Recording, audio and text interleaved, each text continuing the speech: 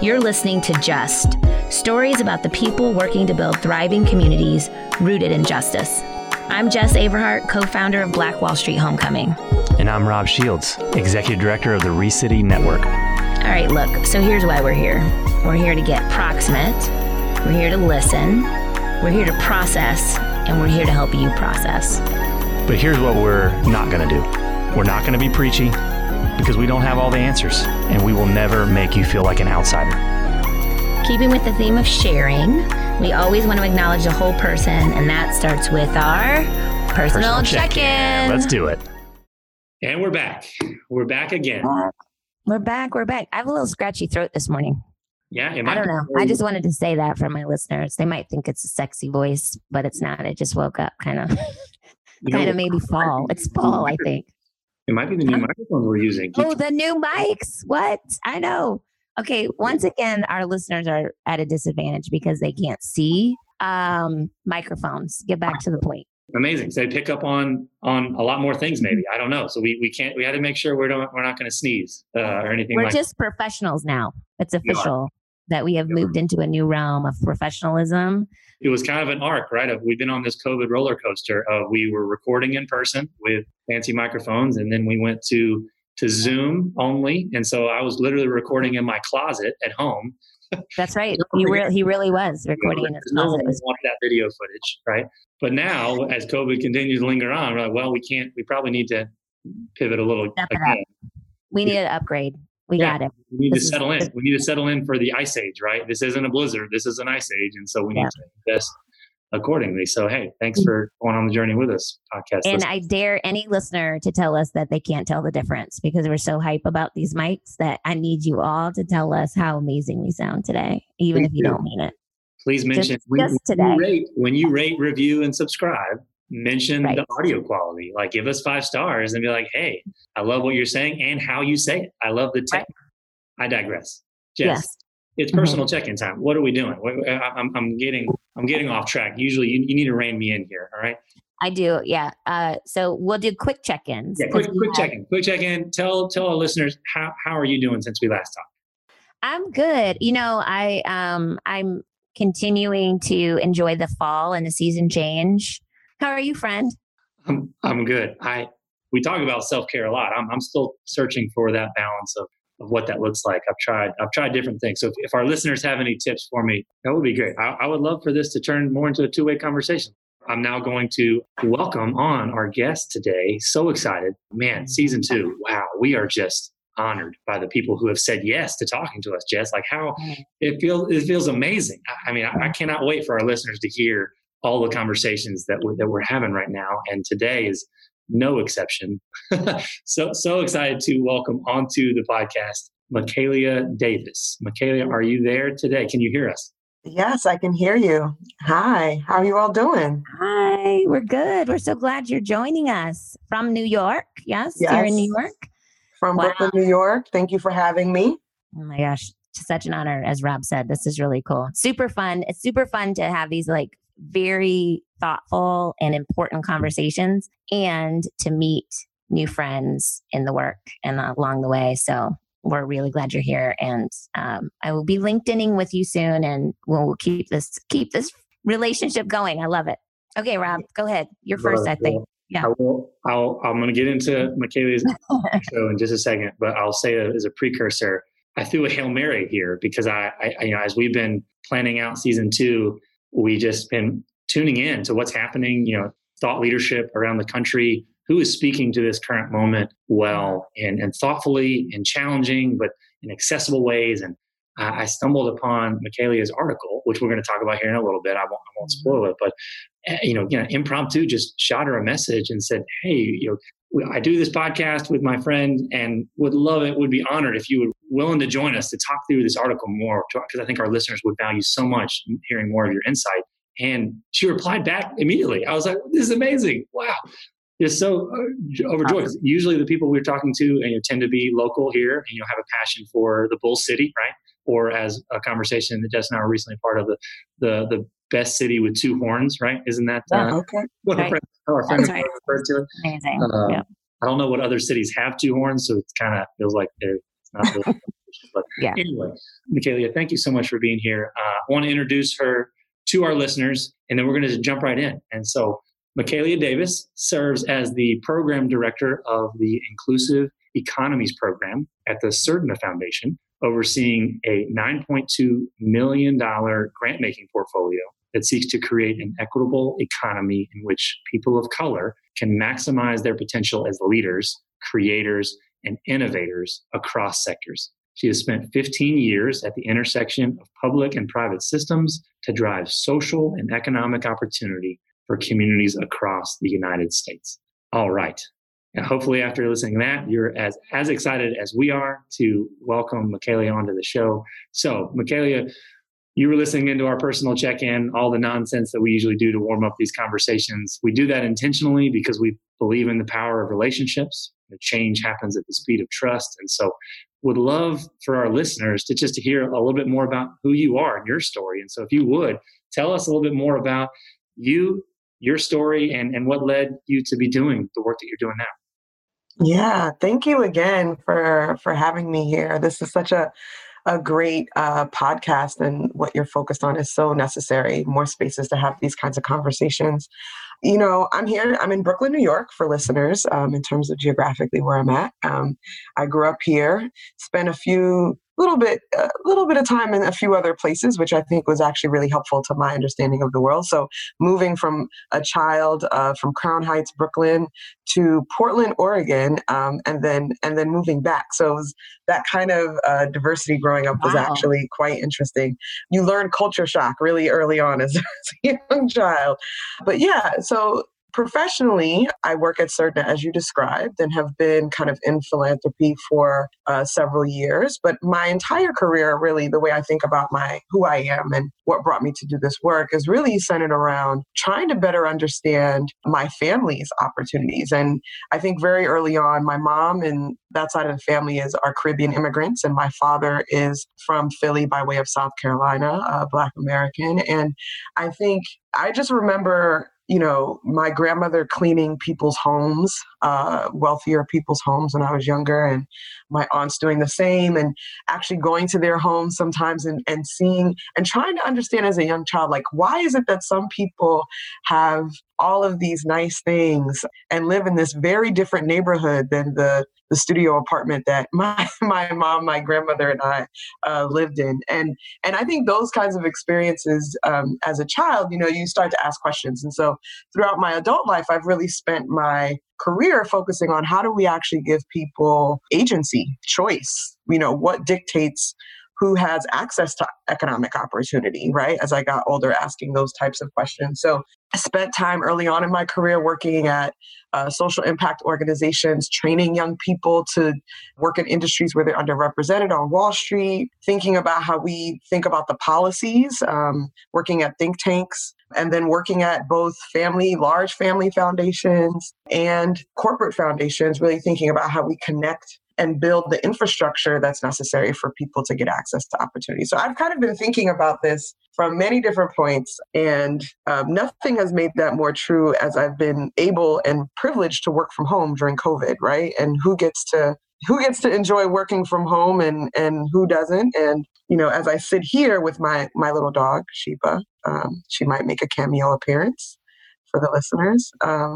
I've just been thinking a lot about, in terms of how I'm doing today, I've been thinking a lot about just how we remain centered. And I've been focusing on gratitude because I know we're going into a really crazy fall with a high stakes election and all types of other things. So that's how I'm doing today. And that's a little bit about me. I love that. We all have complex answers these days, right? Yeah. To how are we doing? I don't think that, if you just take the year ago today, it was fine, we're good and keep moving, right? But like now there are layers of how are we really doing? How are the people around us doing? What are we grateful for as compared to others in our community? How we're doing? So many things. I love that answer. Thank you for that.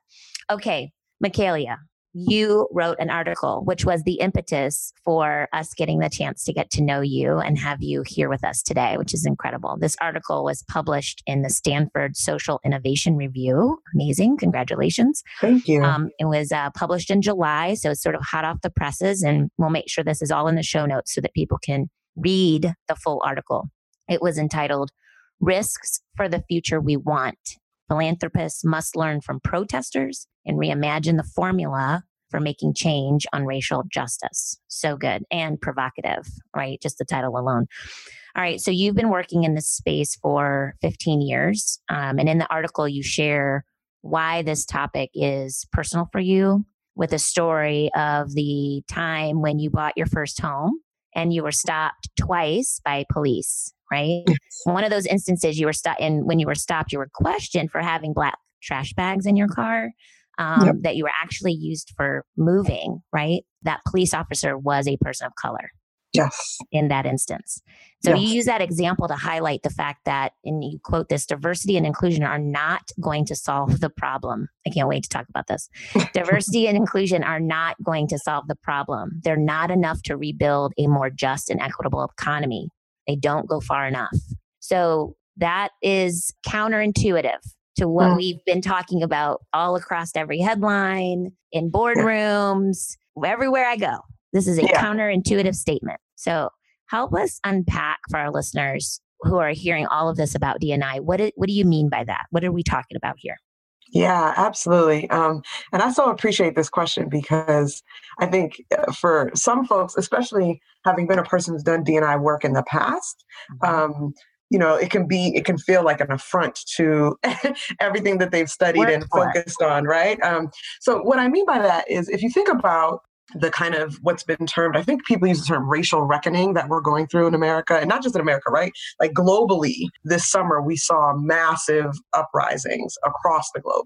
And I think I don't mean to dismiss that those uprisings don't account for the need for more diversity. They do. And diversity and inclusion are good things, right? Diversity is about, how are we making sure that we have, again, different folks, because we have different folks in our society. We have different people, different cultures, different ethnicities. It's about representation, and how are we making sure that there is diverse representation in our communities in different ways, whether it's who's making decisions, right? Because if you're in a community, you should be a part of that decision-making structure.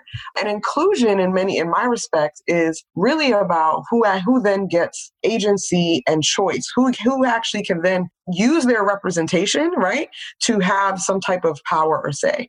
The reason I say that that's insufficient is because you can have both of those things, but if you don't actually address the underlying, what actually is driving racism at its core is about power. Racism, the reason why people, I think, get confused about racism oftentimes is because they're focused on the discrimination part of it.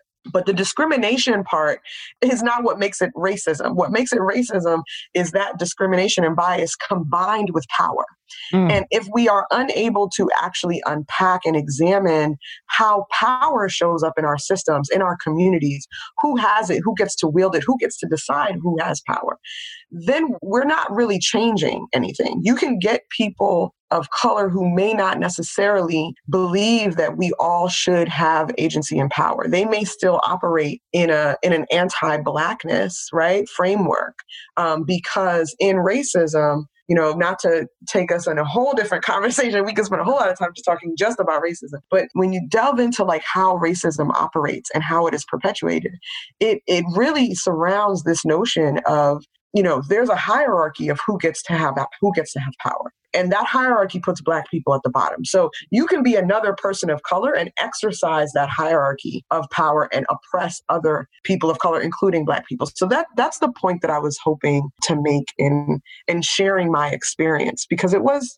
when people talk about being Black in America, it isn't just about the color of our skin. It's what the color of our skin, what we experience because of the color of our skin. That experience is the power dynamic that I'm speaking of, and being stripped of it oftentimes. Thank you. Wow. So good. So good. I did want us to go down that tangent, but I was like, okay, back on the highway, but that was really, really good. That is on point. That is the conversation. It feels like the consistent theme that keeps coming up this season for us is, what are we going to do about power? What do we do with power? We're going to have several guests that come at this from different angles. But I think that you're highlighting some really important points for us here, and it's layered. I mean, this is a layered conversation, and you're doing absolutely. You're helping us unpack this so well, and for our listeners. But this idea that discrimination combined with power, I mean, that you have to kind of have both of those conversations. And when it comes to D&I, diversity and inclusion efforts, diversity of who's at the table, right, is in and of itself is not a bad thing. Let's diversify the table. Yes, of course. But a theme of this podcast is very much this both and thinking, right? Not an either or. Let's diversify who's at the table, but also ask the question, who owns the table? And can I just say, so I want to just make that explicitly clear, like D&I is necessary work. Like you have to I think oftentimes to get to the point where you're really unpacking racism, oftentimes D&I can be a doorway for an institution in particular to begin to unpack, like, what are the challenges? But it's not going to get you across the finish line, so to speak, if there is a finish line. And I think that the analysis around power is so much more complicated, right? Because then you're talking about all kinds, that's where things like intersectional identities come up. That's where you start to layer in systemic thinking. It's hard work, but it's the work that we have to do to understand why two things can be true at the same time. You can have diverse representation and still have racism. So, that's why we have to do this work. So I just wanted to reiterate the importance of D&I there. Yeah, thank you. And I think in our cultural moment, and I don't know how long it's been this way, but it does feel this tension of anytime you make a statement, feels pitted against another statement. And it feels like you're forced to choose a side and say, either one, this is true or this is true. And I think that clearly that is not what you're saying here. We're not pitting D&I against the idea that we need to have more agency and more choice for more people for the flourishing of all, right? You're saying, hey, I think a gateway, an entryway, that's a great analogy to unpack that. This idea of not only who's at the table, but who owns the table. So in this article, you go on to say, taking risk has always been a part of the formula for change, and securing racial justice will require risks like never before. If we don't fundamentally reimagine our relationship to risk, which dictates who we fund as funders, right, and how aggressively we address systemic barriers, we will be doomed to repeat the results of the past. We can give more money, but we must also change the way we give. We must accept that without addressing racism's systemic roots, and here it is again, power, ownership, and capital, the targets will keep moving. To eliminate the interconnected systems that allow racism to plague the world, we, philanthropy, and impact investors must build a new lexicon for risk and stronger muscles for taking it. Okay, man. So good. Well written. There's a lot there. There's a lot there to unpack. And man, you are a gifted writer. Let me just say. So thank you. There is so much there. I feel like that's its own like mini micro essay that I just kind of need to sit with for a week and just like study one line at a time. But so that phrasing kind of sets up the 6 ways that the article centers around that we can reckon, risk, and act for racial equity. Is how you introduce that. So we won't read out all of them. Everyone obviously, hopefully, is inspired by now to go and read the article for yourself. We encourage you to do that. It will be in the show notes. But you lead out with point 1 of get comfortable with being uncomfortable, which should our listeners feel like a familiar phrase that we talk about, one of the values of this podcast being the power of getting proximate, as borrowed from Brian Stevenson language, as most of the good things out of my mouth are borrowed. But could you just speak more to that point and why that matters, why you led with it, right, as point 1, and then just why that is so important to accomplishing the things that you laid out in the Yeah. article? I think if anytime you're trying to change anything, like let's just break it all the way, like the most simplest thing, like racism is so complex. So even let's put racism to the side for a second. And if we say something simple, like even if it's something very simple, like losing weight or something like that in our lives, right? Like something very tangible. Anytime you start a process to change something in your life, to change the way you think about the food you eat, the time that you spend. Maybe it's like, I'm sitting here washing dishes. Maybe while I'm washing dishes, I can do squats. That's uncomfortable. Like at its most micro level, there is discomfort in change because we are human and we like routines. We like the familiar, right? And so when it comes to, even if you take that micro example and now, snowball it and put some gum on it and stick it on a wall and take it down and run it down the street. That's racism is so much more of a bigger, more complex issue. And so you have to accept that you are going to experience discomfort and things are not going to be routine because you're actually challenging yourself to look at a set of systems, a set of norms that we have held for a very long time and say, well, how is this serving us or not? Or, how is it that we've done all of these diversity efforts or we've done all these things, but we're still facing this problem? That means we're going to have to ask ourselves different questions. We're going to have to be willing to have uncomfortable conversations. And to be honest, there's a lot of, when it comes to race in America, I mean, I don't think I need to say this to the two of you. I mean, we don't like talking about race. We kind of, we're conditioned, really, to be honest, to avoid conversations about race. I'm not a sociologist or an anthropologist, but I would say that if you just looking in my own life and experiences, and this is not, to be honest, it's not just among white folks or, even among people of color in communities of color, sometimes people don't feel comfortable talking about race. And so I do think that a big part of this, before you can even do this work, you have to start with, I'm going to be uncomfortable. Let me just sit with that and be okay with the reality that there are going to be some uncomfortable moments. And I say this to my team all the time. I'm like, whenever I feel in a meeting, we're having what I call a shoulders up meeting, is like, let's take a moment and let's bring shoulders down, because that will even happen among us who are doing this work, deep in this work all the time, because of our personal experiences. We all come to the table with our family lineage, our, cultural upbringing, the communities we grew up in, the friends we've made through school and work and all of those things, I do believe will either reinforce what we understand about race or not. And so that makes it even more uncomfortable, because then it feels like we're challenging our relationships sometimes. That's kind of why I wanted to start there, because I think it's an important starting point.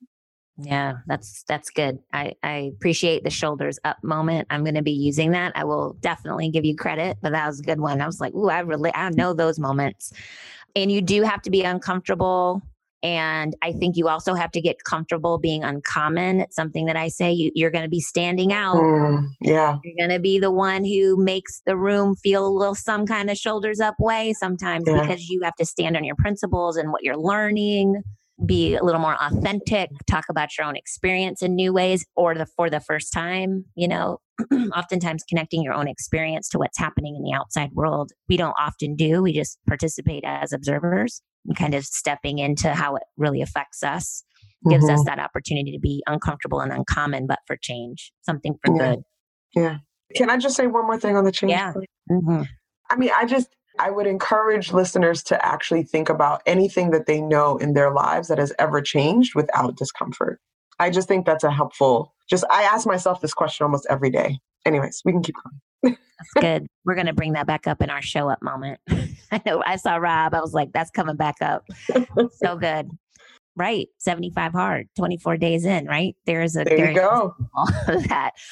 All right. Let's talk about philanthropy. Let's talk about all this money that's being deployed, tossed around in the world of philanthropy. You talk about the billions of dollars that grant makers have invested and continue to invest in nonprofits year over year. But we all know, and you lay it out, that the white-black wealth gap is the same as 1968.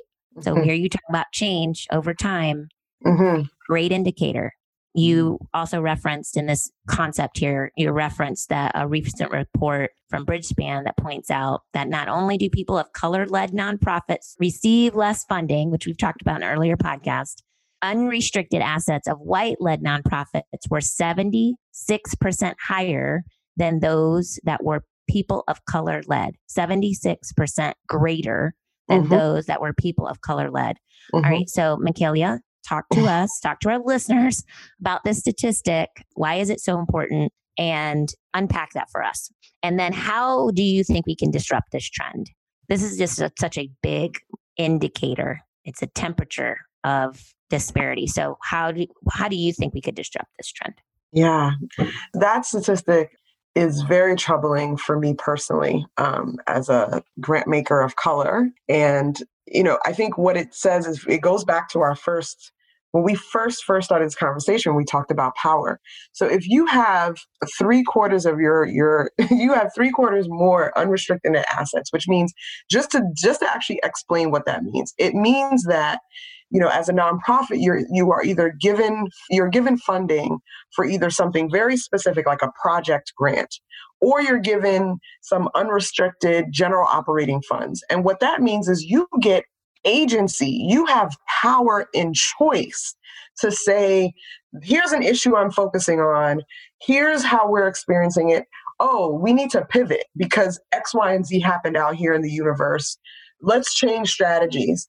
You can do that when you have unrestricted net assets. You can take advantage of resources or new tools that you discover. You can jump on a campaign or take advantage of an opportunity that comes your way to further advance your mission in a much more nimble and adaptive way than an organization who is only getting, one, less money, two, and that money is project specific, which means that you're pigeonholed into one way of operating. You can't actually grow, flex, or change.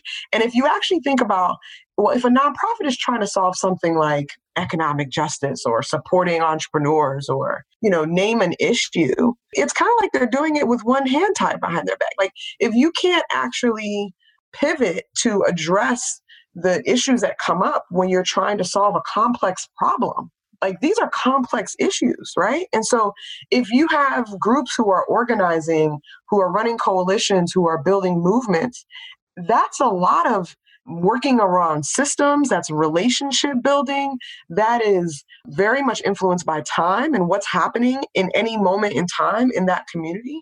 And so how do you do that if you can only do the 5 deliverables that you had to write to a foundation for a very time limited project grant? So I think that what that disparity tells us is people of color led organizations are not getting the type of resources that they need to build the movements and sustain the movements by adapting to what's necessary in their communities. And I think how we change it, I want to give kudos to, some in philanthropy who have been really pushing for this conversation for a long time. Edgar Villanueva, who I think you all know probably well, and The Decolonizing Wealth, I think is a good book around this, and the affinity groups. I mentioned the Association for Black Foundation Executives in the article and ABFI's kind of work around how do you think about and support more organizations led by people of color. I think it's education and on the part in philanthropy to do better and think about how to do better. I think it's also talent pipeline. I think that there's been a very severe lack of diversity in leadership or decision-making roles of people of color in philanthropy. I think that's part of the problem as well. And then I think, to be honest, this gets back to a point we were making previously where even then diversity and inclusion may not be sufficient. It's making sure that when we are thinking about who we're funding, are we applying the same lens that we've always been using to say, how do we determine what is valid and credible? A lot of folks of color, I think, led organizations, if they are more grassroots or community-based, they're spending their time building relationships and doing the work in the field. They're not spending, hours necessarily on the fanciest PowerPoint deck. And if the litmus test is, this is credible because there are, 60 slides that are full of data that we probably could have researched ourselves, like I don't know that anything is going to change, right? And so I think part of what I also hope to make clear is that how we choose what is credible and valid also has to change. Because if all you're going to do is repeat the same pattern of investment, you're actually not going to support the things that will create sustainable change, build the relationships, build the networks, and so on.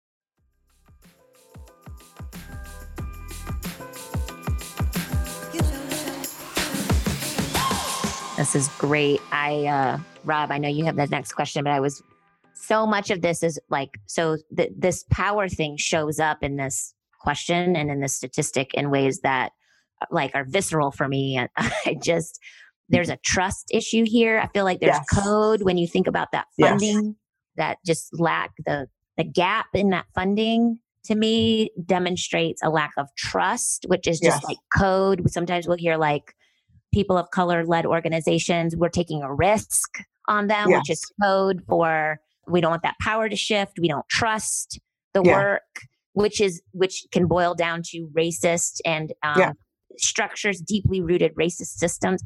So like there's so much there just in laying out a quick statistic around that disparity is really, and you said troubling, and that is very troubling. And I think we need to dig into that and say why. Somebody said to me, ask why 5 times. Why? Wasn't that one of our podcasts? I ask why 5 times, right, as an engineer. And you have to ask, and then you ask it again, and then you ask it again. And when it starts to get uncomfortable, you ask it one more time. Then you go one more time and face the truth around that stuff, because people of color-led organizations are more proximate to the problems and the challenges in our community. That's a true statement. And so for them to have lack of funding or resources, or to fight or have to prove over and over and over again because they're risky, write it again, tell me more. It takes forever to gain trust when not a white-led organization, nonprofit that has the big name and the fleet of grant writers doesn't have to expend any of that energy to be able to secure funding, and may not, and likely isn't, potentially as proximate to the issues that are facing the community, and certainly aren't being led by somebody who looks like them. So that was a little bit of a rant. You're welcome to take it out of the podcast if you want, but I'm so bothered by the trust factor because it's huge. I mean, it's hurtful. It's hurtful. It is, because it speaks to do you see me as whole? Do you see me as human? Do you see me as with dignity? Right. And I think that it's the same. It shows up everywhere. It shows up in the entrepreneurship space. It's why people of color, why entrepreneurs of color are funded less, even if they have, we've had study after study, right? They'll have the same credentials. They'll have the same financial background. They'll have the same educational training, and they will get more questions. They will get more ridiculous questions. I've heard from entrepreneurs that have participated in the accelerators that we fund, they've heard all kinds of things where people ask them randomly about like, well, why would you choose to start a business? Like, and know that, like, I'm sorry, what? And it be taken totally out of context. Like being in a pitch competition and seeing the person before them go with a weaker pitch and not be asked that question. And then they stand up and are asked some ridiculous question. It is trust. I wholeheartedly agree with you. And I think what we choose, how we decide who we trust, is based on these values that are rooted in race, like white supremacy. I just have to name it. White supremacy has guided a lot of our value frameworks in this country in particular.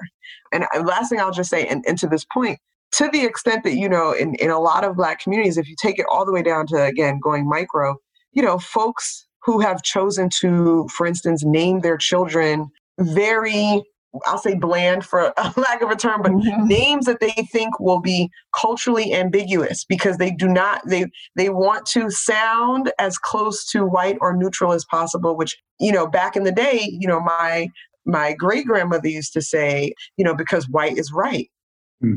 Because that's what we see in terms of who makes decisions. So excuse me for going all the way off the rails here, but I just think that when you brought up the issue of trust, it's that trust oftentimes, who we trust and why we trust people, is still even shaped by these norm values that puts Black people at the bottom. There is literally a hierarchy and puts white folks at the top. So it shows up in every system. Everywhere. Yeah. I think I speak on behalf of our listeners that no apologies are necessary here, because you're taking the conversation to exactly where it needs to go, which is to the root. And that's another theme of this podcast. When Jess and I started this, we always committed to each other that we'd press in and dig deep, down to the root of what's really going on, and not just keep the conversation on the surface. And I love the way you framed it. this concept of asking why, 5 times and getting uncomfortable and then asking it again and just naming the fact that it's so much about trust.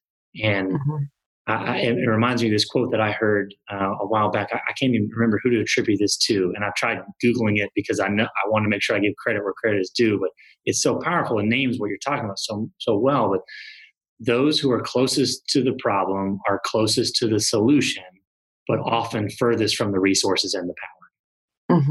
It feels like that is this proximity issue of how philanthropy often gets it backwards, right? And when you talk about who we trust with money and how much discretion and agency and choice we let them have when it comes to wealth, oftentimes in white hands being transferred to Black and brown hands, to be able to have the freedom because we see you as whole, right? Right. To be able to have the agency to spend that money and build and make the decisions to address the problems that are in your own community, like not even affecting my community, but they're in your own community to solve them. Yeah. It comes down to these root questions you're talking about. It comes down to trust. It comes down to this shifting of the lens or the mental model that Jess and I talk about. And it goes back to that first question of talking about the table. In the decision, you answered it so beautifully. In decision makers, we've got to change the lens of who's making the decisions so that they see clearly. We also need to change who's at the table making the decisions. Yeah. Because that is at play here too. And we can't otherwise we're going to keep funding who has the best graphic designer. Essentially, I think that's kind of how we got to where I'm being a little facetious here, but I do think Rashad Robinson of Color of Change articulates this really well. He talks about, how we're so willing to buy bottles of water for the name a charity in Flint, right? For the folks struggling without clean water, as opposed to funding the community organizers who are mobilizing people to be a part of the local maybe election system and push for better policies that will allocate resources to change the actual utility system. I think that articulation, and he uses that example often, I think it encapsulates a lot of what we're talking about here, because the folks who are doing the mobilizing on the ground and spending their efforts actually engaging in community and showing up at meetings, at council meetings and other things, they're not going to sit, I just feel like that's what we should be funding, right? And I think the song and dance that we ask them to go through to do that work is oftentimes very unnecessary. That's a powerful illustration. This idea of handing out water bottles versus fixing the utility system that produces the toxic water, right? And that says it all. And I think I've used this example before, here at ReCity in Durham, is just talking about, yes, it's a both and, right? It's a both and. Are handing out water bottles bad? No.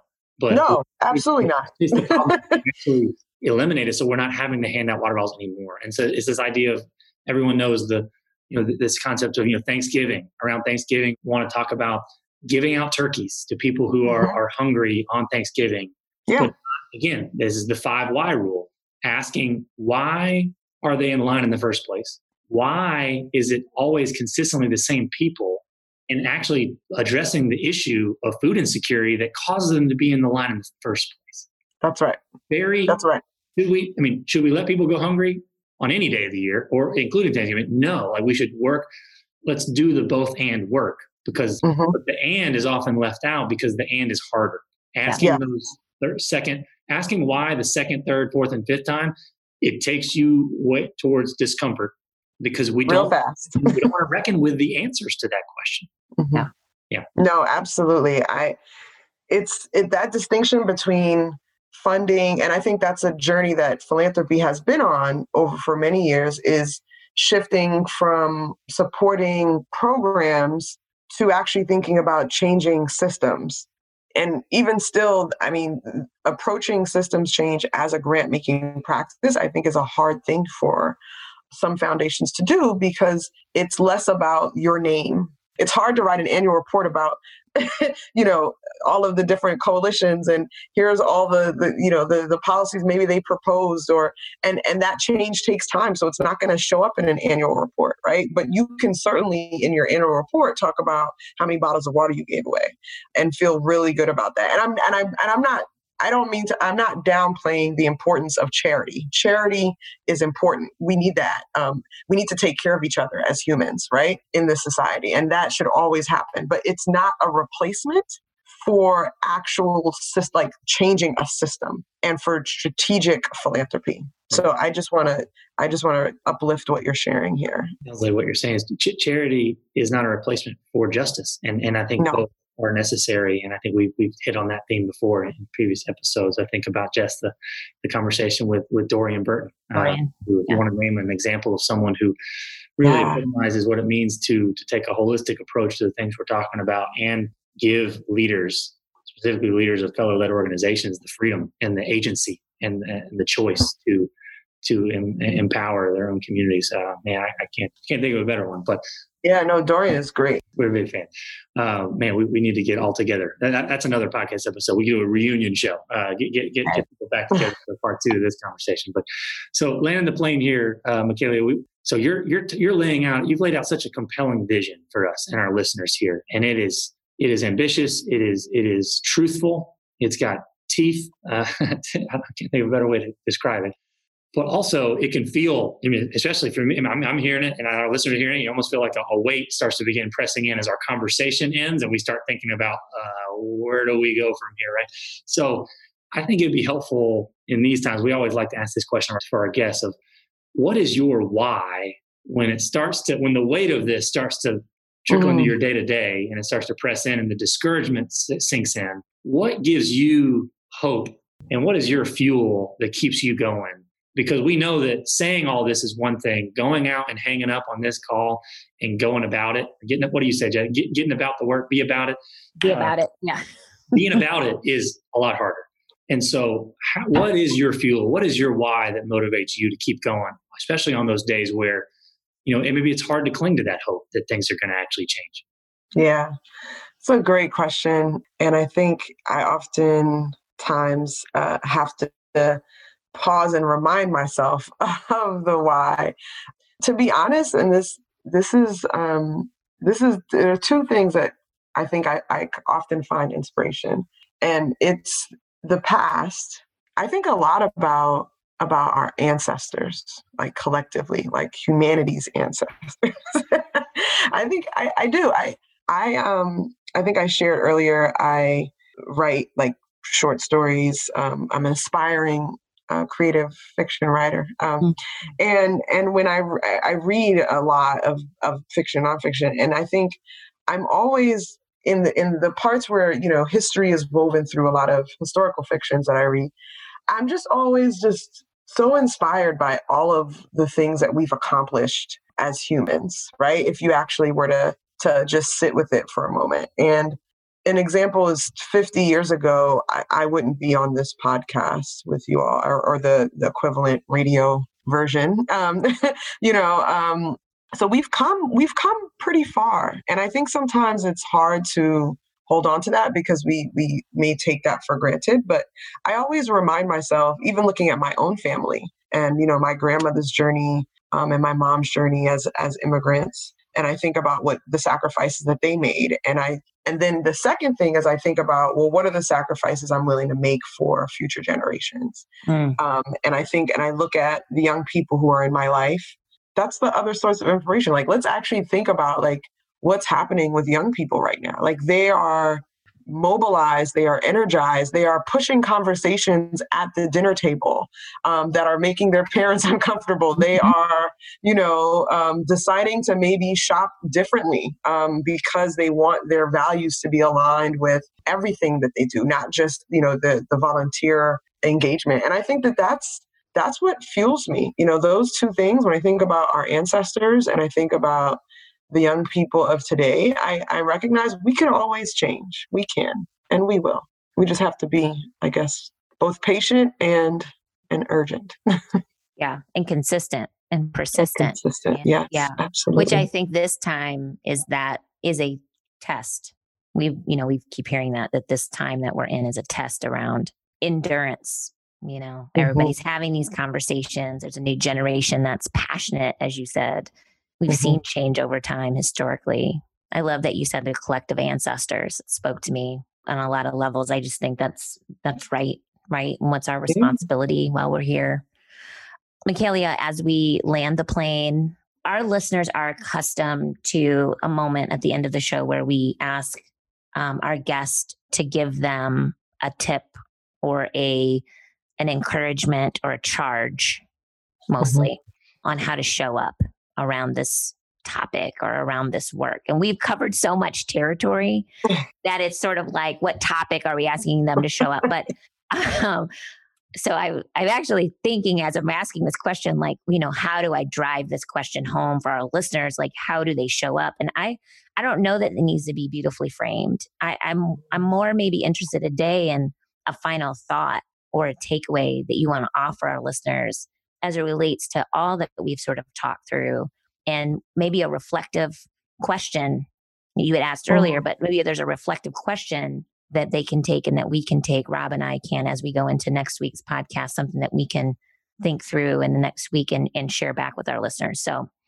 I don't know if there's anything on your mind, but I'd love to turn this last little bit over to you to talk to our listeners directly. Yeah, well, thank you. And I just really appreciate the opportunity to join Rob and Jess, the two of you, just in this conversation. I think this is so critical, just the exploration of ideas, right? Of, how ideas shape the world. And actually, on that note, I will say really quickly, this past weekend, or maybe it was yesterday, was the 50th anniversary of Milton Friedman, who was an economist who wrote an essay that profoundly changed the way capitalism actually worked in not just in this country, but globally. That has brought us to where we are today. That his essay, at the core of it, was about shareholder primacy, and the focus of business is just to make money. That's it. And that one essay changed everything. And so I say that because ideas matter. Ideas matter so much. They matter because on a personal level, what we think about translates into what we do.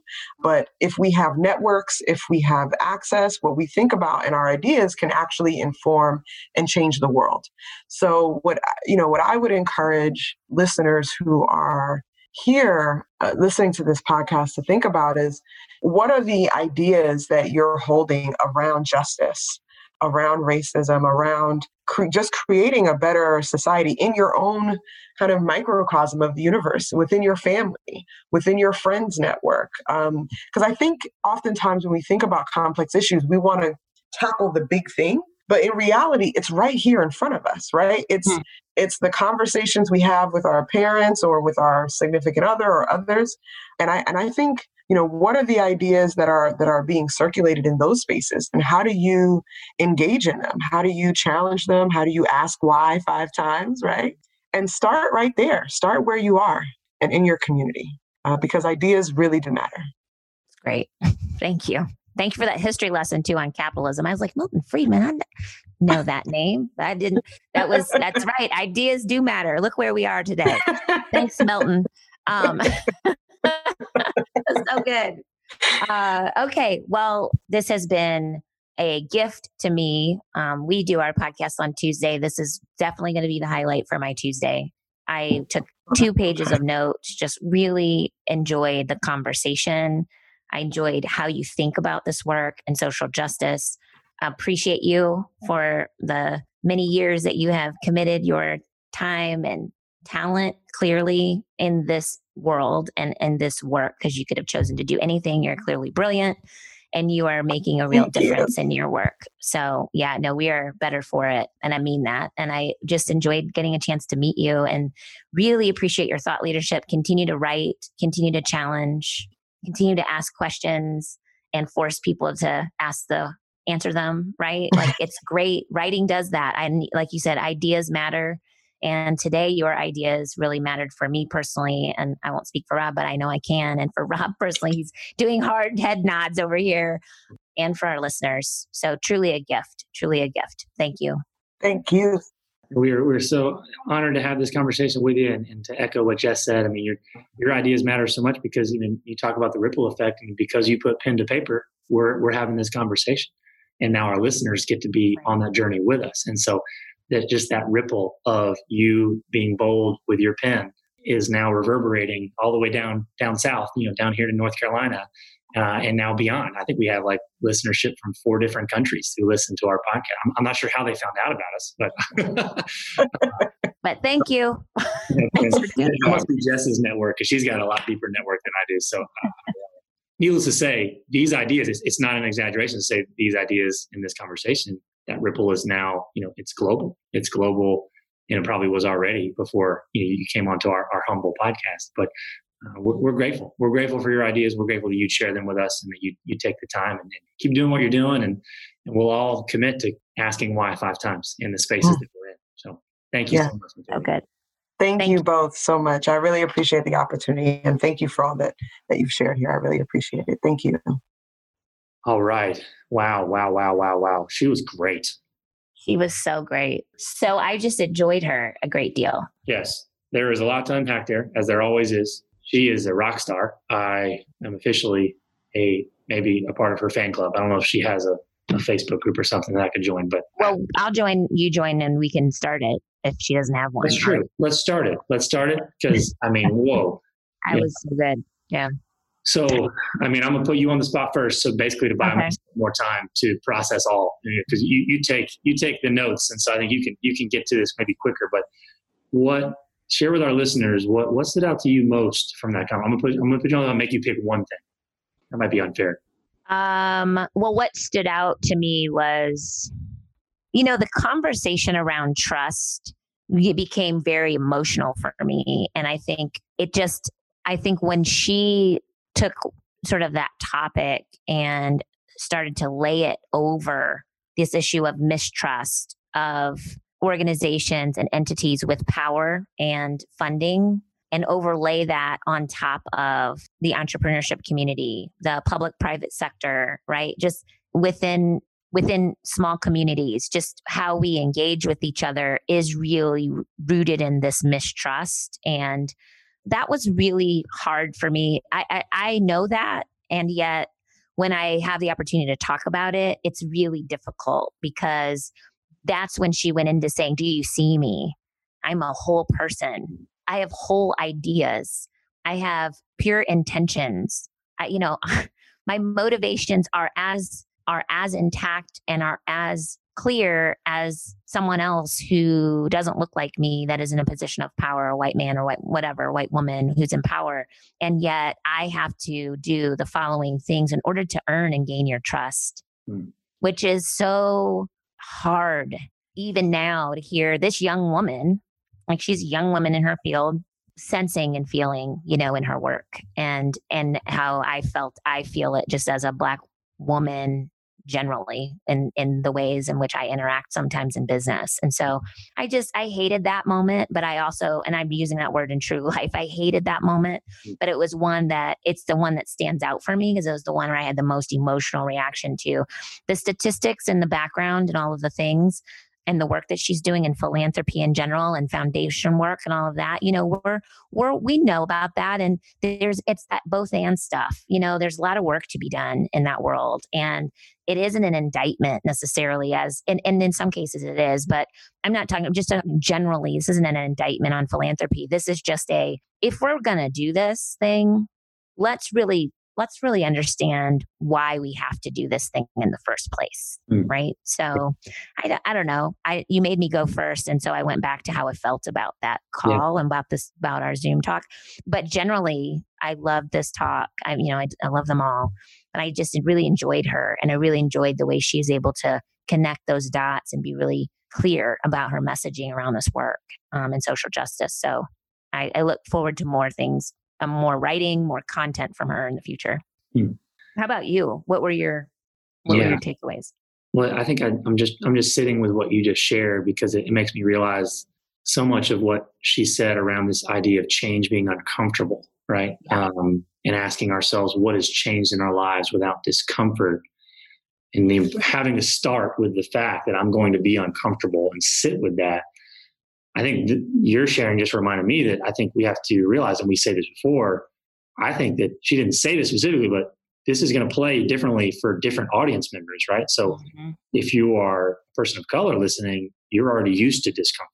You don't need to be taught a history lesson about being uncomfortable. I mean, that, to put it as mildly as possible, right? Right.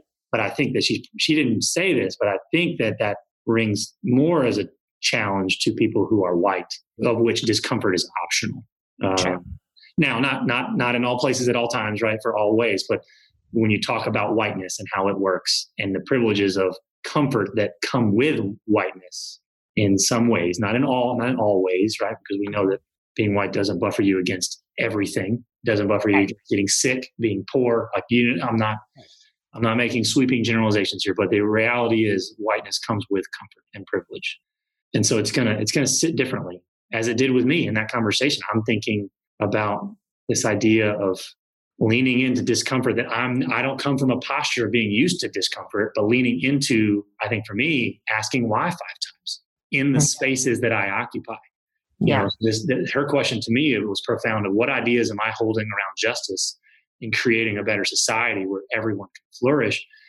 How do I translate that to my own universe, my own network, my own family? Start where I am, because we can talk about systemic stuff all you want. That's almost like, you can be a cop-out sometimes to just sitting back and doing nothing.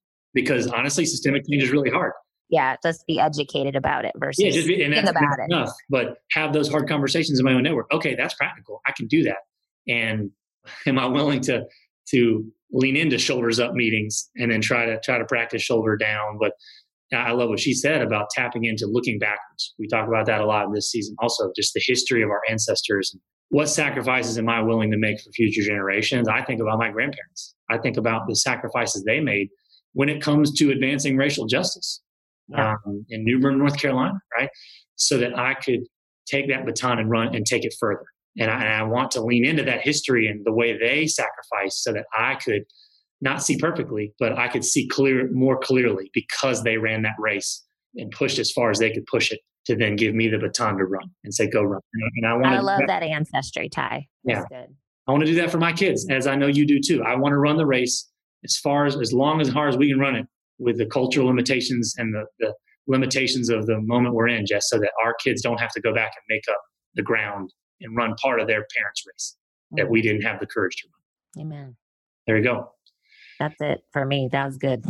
Let's go. Let's go run. Let's go run. Let's pick up that baton and let's run. Let's run. Yeah. Now, see, we'll take a little rest. Check in with take a little rest. We'll pit stop along the way, right? Drink some water, right? For sure. But until next week, let's sit with that question. Yeah. Thanks, friend. All right, friend. We'll talk to you soon. Thanks so much for listening to Just. In the spirit of sharing, if you like what you've heard, tell a friend about the show and give us a 5-star rating and review. Many thanks to DJ P-Dog and producer Low Key for producing the music for our show. Subscribe on Apple Podcasts, Google Podcasts, or wherever you listen to podcasts. Why trees? Trees is because most people can't see racism. The trees that are here were planted 100 years ago or not, so we can look back and see what racism from 100 years ago looks like today. Trees are the perfect technology to make us happy, healthy, and wealthy. The challenge that we have is that not everybody gets trees, and it's literally along color lines.